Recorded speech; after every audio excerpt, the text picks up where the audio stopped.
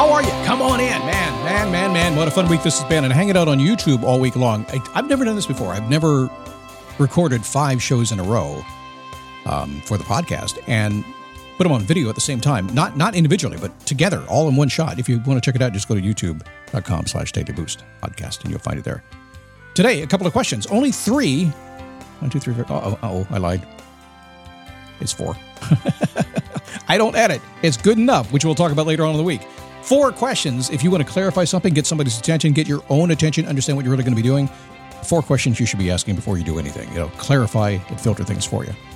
It is the Daily Boost podcast from motivationtomove.com, the positive boost you need every single day. Positive in the way that we're going to be upbeat, we're always going to be charging forward. I'm never going to be down very long, although I was down a little bit last night, I have to admit. Yeah. It's like 8:45. And I get an emergency text on the emergency text thing. Something's wrong with the website. It's broken. I said, yeah, but there's people that fix that kind of stuff. Yeah, but nobody's answering. Nobody can fix it. I'm like, oh, man. So I stayed up till about 10 o'clock fixing it. And it took so long because I haven't done that in years. I didn't know how to do it. So I was grouchy. I wasn't feeling really good.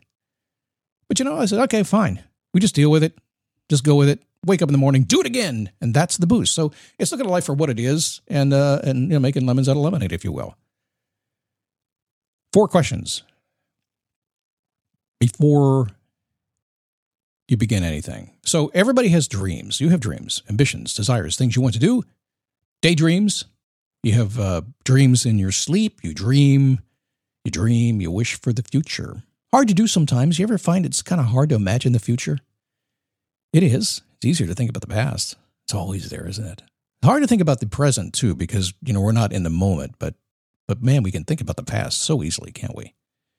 But to imagine the future, if you don't make an effort to think forward, if you don't learn to lean forward in what you want to do, if you can't create an image and a visualization of what that's supposed to be, you're going to be stuck. Hard to do, though. And I want you to move forward. I've always believed that your dreams are just, goals that haven't made it yet. They just have to be nurtured. I've also believed that, your dreams are really who you are as you're dreaming at night or daydreaming, what you're thinking about. When your brain's in default mode, in other words, when you're not focused on anything, your brain's just kind of, it's in neutral. That's stuff you think about when you're neutral. Because we all know the ideas you come up with in the shower or when you're taking a walk in the woods, things like that. Whenever you do that, we always know that that's the place that the best ideas come. So we're nurturing those dreams into goals and then their actions and all that stuff that we talk about all the time is how we get there. That's how they become real.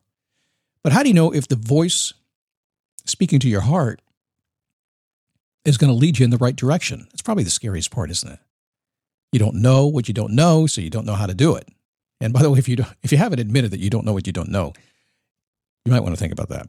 But it's scary. We don't know. Again, hard to dream forward in the future. It's hard to stay positive about it when you're scared to death. And I think you should be scared.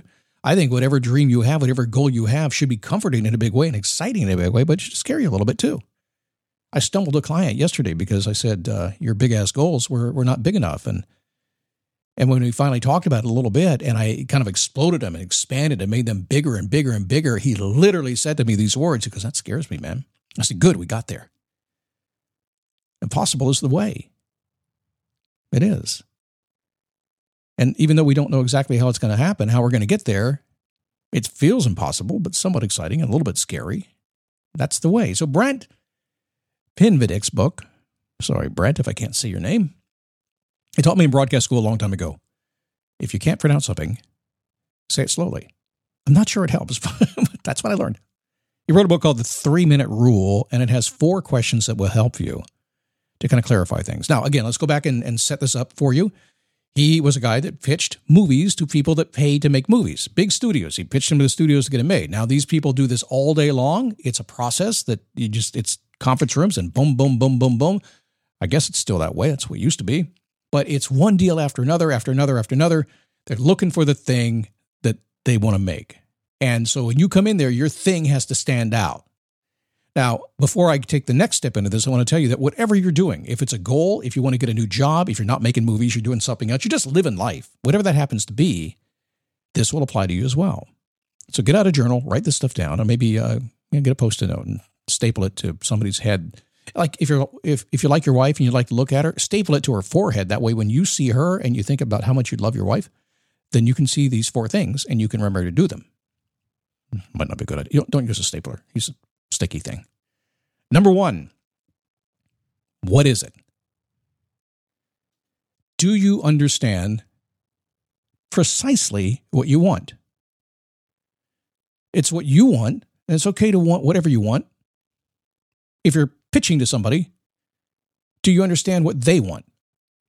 Do you understand precisely what it is? Now, the first rule of getting what you want, they say, is taking action. It's not. If you go back to Stoics about 2,300 years ago, the first rule prior to that is clarity.